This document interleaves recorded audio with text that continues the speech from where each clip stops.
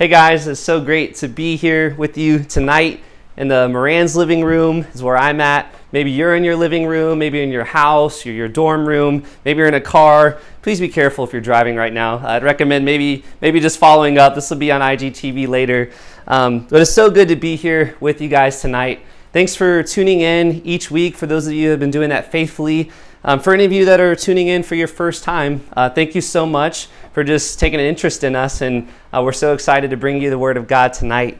And so we are currently in a series on the book of 1 Corinthians. That series is called Reframed. There's probably a nice graphic right there. Boom, got it. And in this series, we're looking at many of the mistakes and many of the issues that needed to be addressed to the Corinthian church. And see, the issue was they were framing their life around their culture and around the world. And instead, they needed to reframe their life around the gospel of Christ. And what we will see is as we continue to make our way through this series in the book of 1 Corinthians is that many of the issues and the topics that Paul is addressing to the church in Corinth are still important and relevant topics and issues that we face today.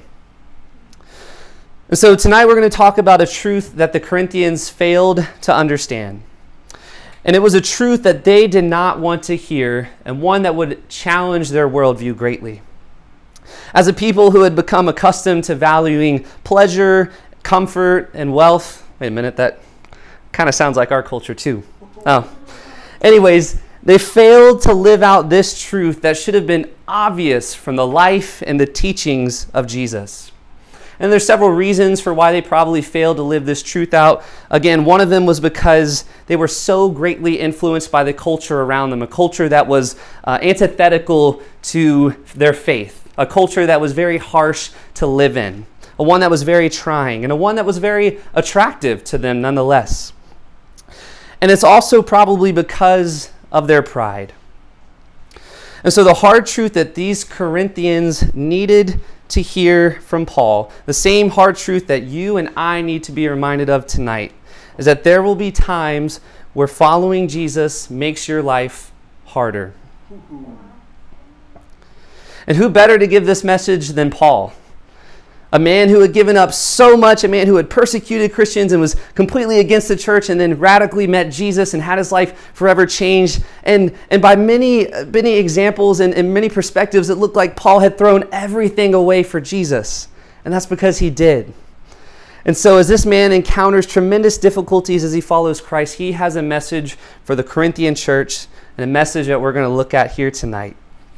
So let's see what he has to say. Turn with me, if you have your Bibles, to 1 Corinthians chapter 4. I'd encourage you to get a Bible if you don't have one. It's great to follow along with an actual book.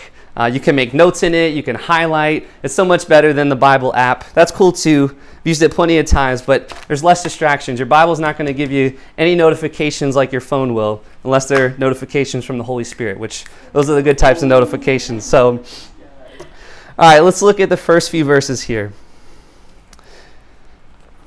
Writing in chapter 4, Paul says, "This then is how you ought to regard us, as servants of Christ and as those entrusted with the mysteries God has revealed. Now it is required that those who have been given a trust must prove faithful. I care very little if I am judged by you or any human court. Indeed, I don't even judge myself. My conscience is clear, but that does not make me innocent. It is the Lord who judges me. Therefore, judge nothing before the appointed time. Wait until the Lord comes. He will bring to light what is hidden in the darkness and expose the motives of the heart. At that time, each will receive their praise from God.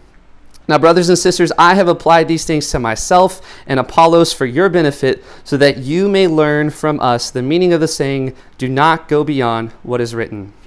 Then you will not be puffed up in being a follower of one of us over against the other." We will pause there for a minute. All right, so what's going on here?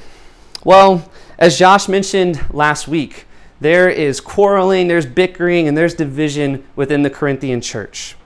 And a lot of that is because of their ego and their pride, and they're comparing different things that they've been given from God against one another and trying to just prove that they're better than their brothers and sisters. But another thing that they're doing is they're also arguing over who has influenced them and who they're following. Some say that they're following Paul. Others say that they're following Peter. And still some others are saying that they're followers of Apollos. And while these three men were important in helping to lead and instruct the church here in Corinth, what would be crucial, again, as Josh mentioned last week, to achieving unity would be keeping the focus on Jesus Christ. And so now some of the Corinthians have started judging Paul and some of the other apostles as well. And quite frankly, it's really sad because Paul is the very man who planted this church in Corinth. He started this church and he stayed here for some time before continuing on in his missionary journey to start churches in other places. But now he's hearing reports of division, of immorality, and of judgment against fellow brothers and sisters. And you see, the issue here is rooted in both their pride and in their misunderstanding of the gospel of grace. They start to take issue with Paul because he's experiencing difficulties and persecutions while following Christ.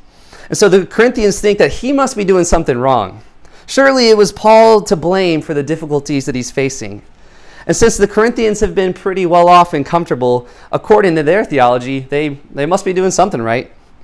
They foolishly think that the grace they have received is something that they have deserved or earned. And in their theology, they have forgotten that following Jesus often makes your life harder. So they become puffed up in their pride, and they begin to look down upon the man who has done so much for them. But I love what Paul has to say here. He says, I care very little if I am judged by you or any human court. Indeed, I do not even judge myself. My conscience is clear, but that doesn't make me innocent. It is the Lord who judges me. In other words, only God can judge me. He's the one who exposes the motives of the heart and brings what is hidden in darkness into the light. Paul's not concerned with their opinion or their judgment of himself because he doesn't have any issues or insecurities with his identity, and he's not worried about his own pride. He knows his identity and value is settled at the cross. But the Corinthians, on the other hand, they're in need of a lesson on humility. And in fact, I believe that most, if not all, of the problems they faced as a church were rooted in their pride. And so Paul's going to address that here. And he addresses this in 3 rhetorical questions, looking at verse 7. He says, "For who makes you different from anyone else? What do you have that you did not receive? And if you did receive it, why do you boast as though you had not?" Let's look at these 3 questions here. For who makes you different from anyone else? Paul's implying here there's no reason to exalt yourselves over one another, because any difference among them is attributed to God. They had different gifts of the Spirit that they were operating in this church, and foolishly they started thinking that certain gifts were better than the other. And Paul says, well, is it not God who gave you these things? You didn't do anything to deserve them. You haven't earned them. It's by his grace. And any difference among you doesn't make you special. It's just because of what God has done in you. Second question he says is, what do you have that you did not receive? All that they have is been given to them by the grace of God. It's neither earned nor deserved. And instead of feeling entitled, they should feel grateful to God for what he's done, because it's not about anything that they themselves have done. If you did receive it, why do you boast as though you did not? Again, all that they're boasting about, everything that they're taking pride in, has been taking abuse of the grace that God has given them. And they should be tremendously grateful.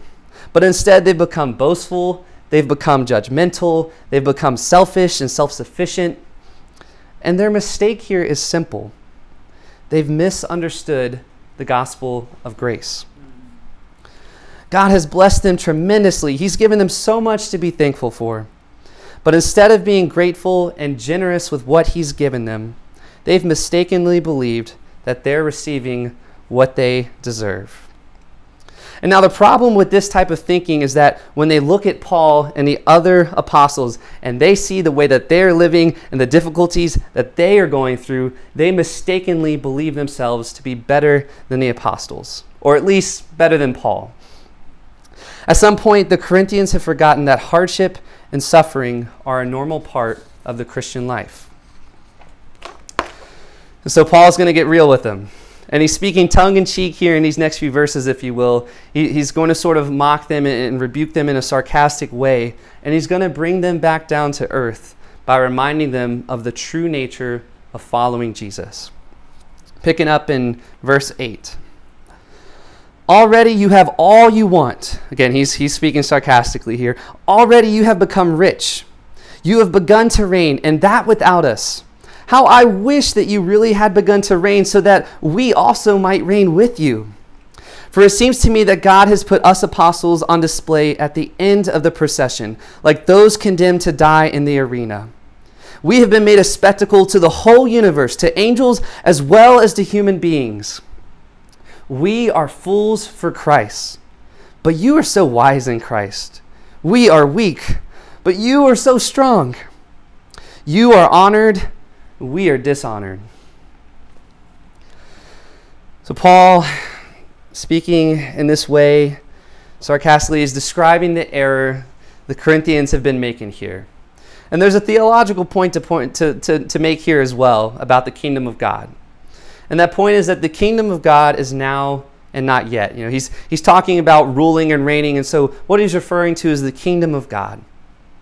And he's not just talking about a physical place, but rather he's talking about the kingdom of God is referring to God's reign and his authority.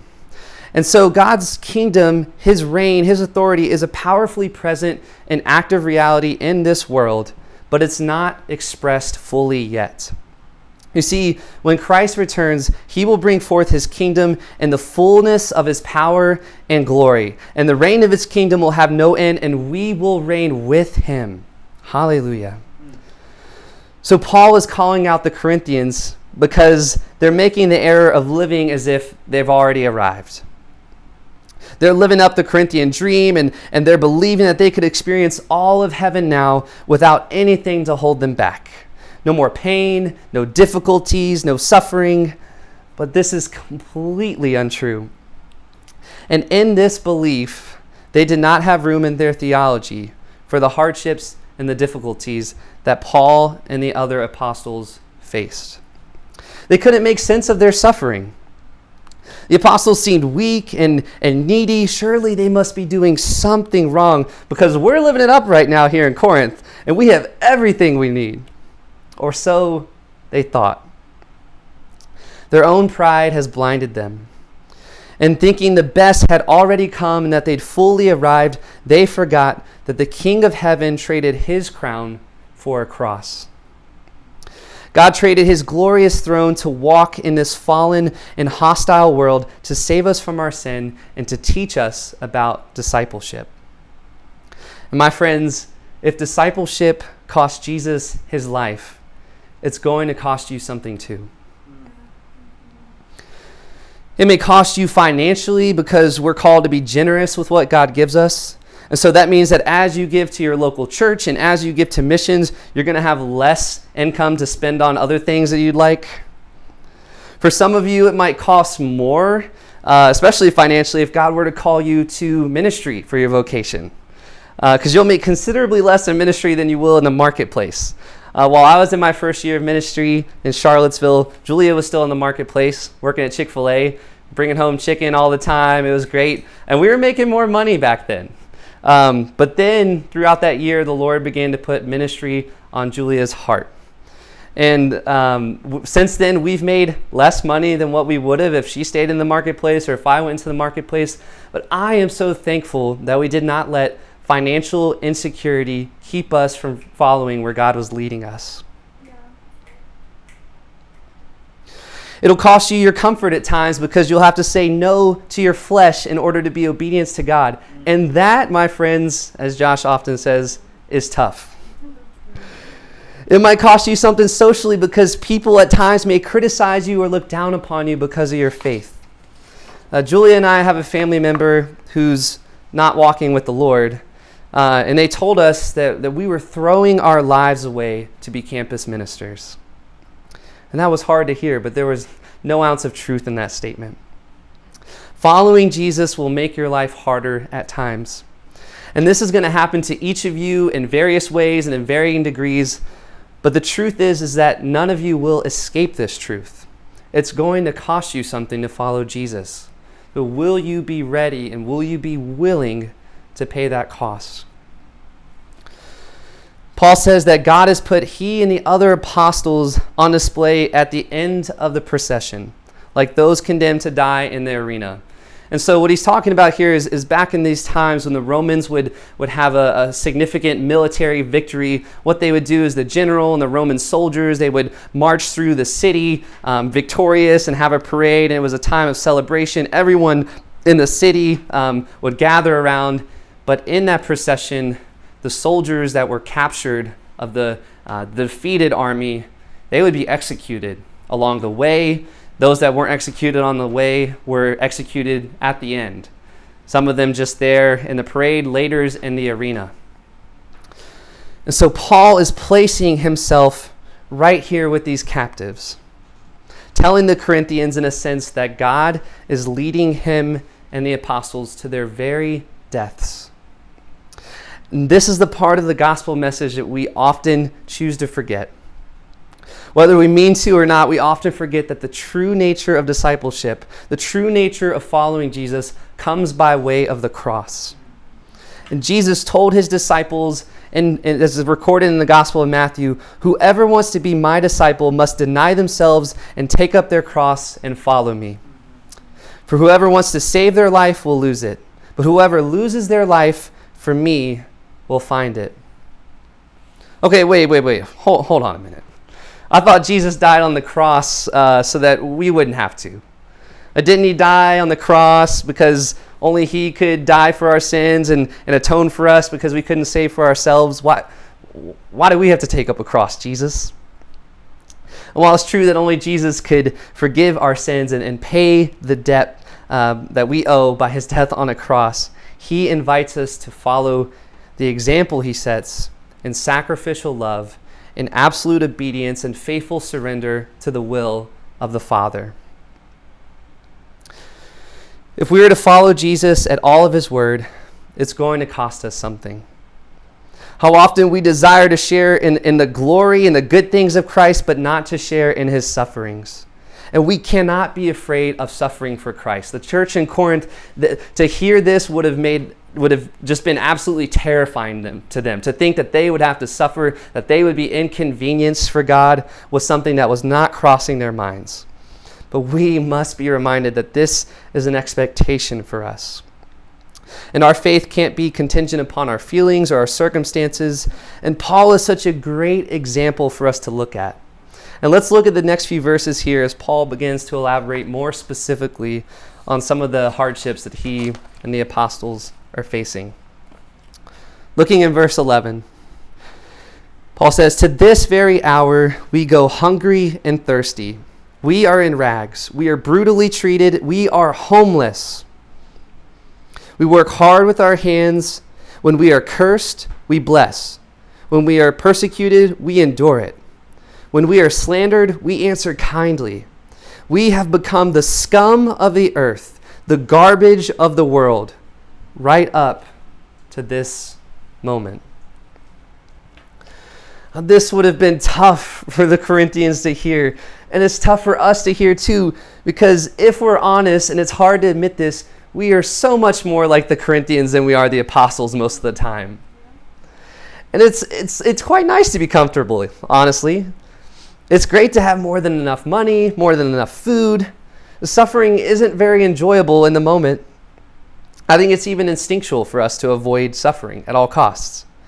But if we're going to follow Jesus in the way he calls us to follow him, we must be prepared for it to cost us something.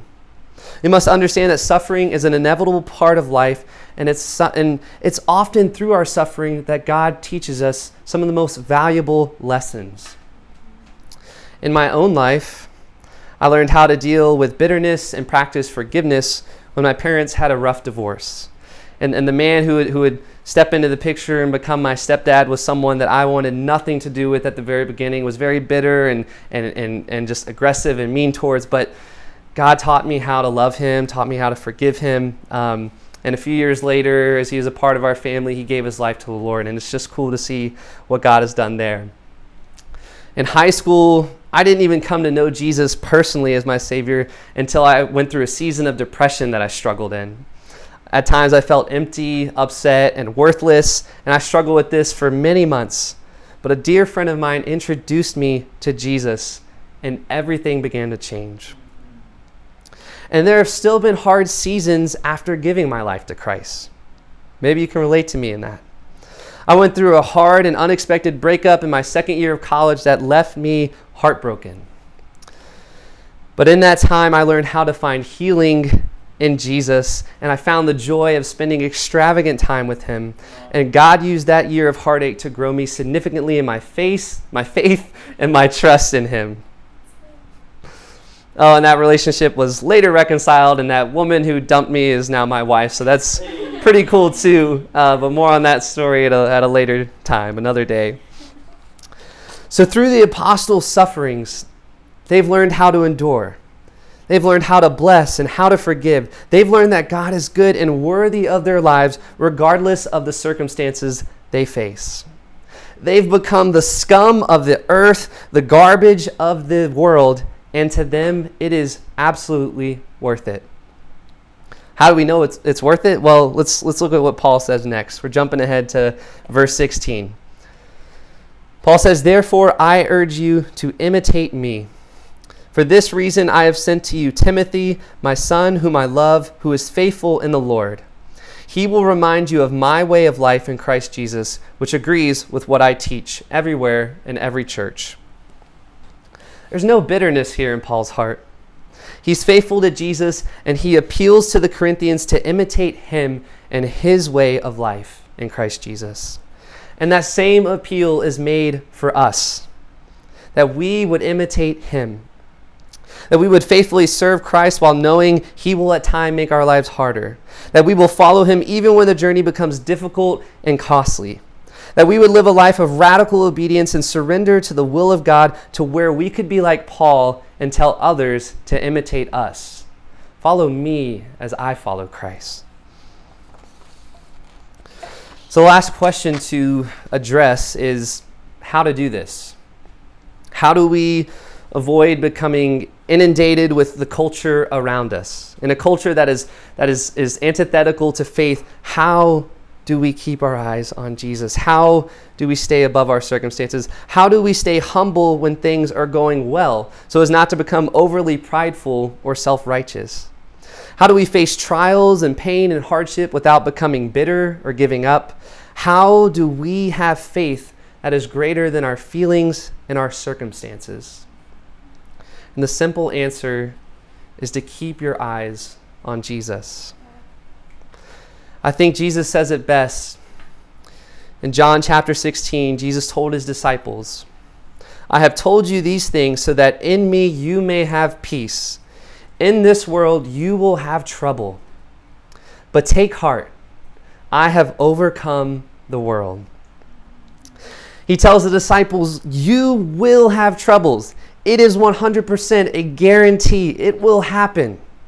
And as followers of Christ in a world that is still quite hostile and broken, we should expect the very same. But we can take heart because Christ has overcome the world. A practical step in keeping our eyes on Jesus is to remember his death, burial, and resurrection. Because our faith is not only in what Jesus said, but also in what he did. He's not a mere teacher or philosopher, but he's the all-powerful Son of God who conquered the grave. Remembering his death on the cross reminds us that we are sinners in need of saving, and he's paid the price for our sin. Remembering his burial reminds us that our day too will come where this life will end. Our wealth, health, and comfort won't matter anymore. And we won't be able to take anything from this world with us. It also reminds us that God is patient. He didn't have to wait in that grave 3 days. He could have rose again right there. But he chose not to. He's patient. Remembering his resurrection reminds us that he has conquered death, and there is life to come after this one for every believer in Christ. Paul writes in his second letter to the Corinthians, "For our light and momentary troubles are achieving for us an eternal glory that far outweighs them all." He'd later tell the church in Rome that our present sufferings are not worth comparing with the glory that will be revealed in us. The resurrection reminds us of the glory to come. The best is yet ahead. Rachel, if you would come up and play a little music. As we begin to close, I just want to invite you guys to ponder this question. Whether you're experiencing any suffering right now or not, I think this exercise and thinking about this question will be helpful to you. As we keep our eyes on Jesus, we must remember his death, burial, and resurrection. We must remember the things he said, but we also must remember the many things that he did. In all three aspects, death, burial, and resurrection are important to remember. But I think that during different seasons in our lives, you may need to hold more closely to one of these three things. So my question for you guys to think about over the next few minutes, Rachel's going to play and I'm going to leave and going to give you some space to just think about this as she sings. But my question for you is, which of these three things do you need to reflect on right now?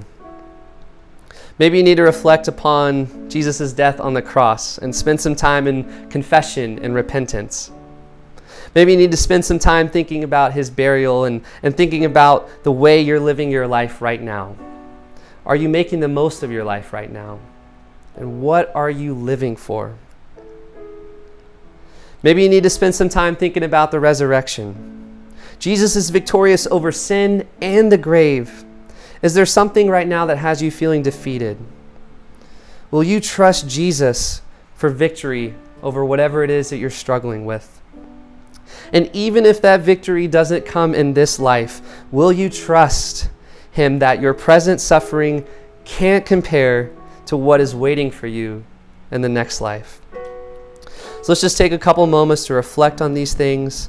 I encourage you to take the rest of the week to reflect on these things, but just for a moment here, dwell upon these things, spend some time with the Lord, and I'll come back and close us in prayer.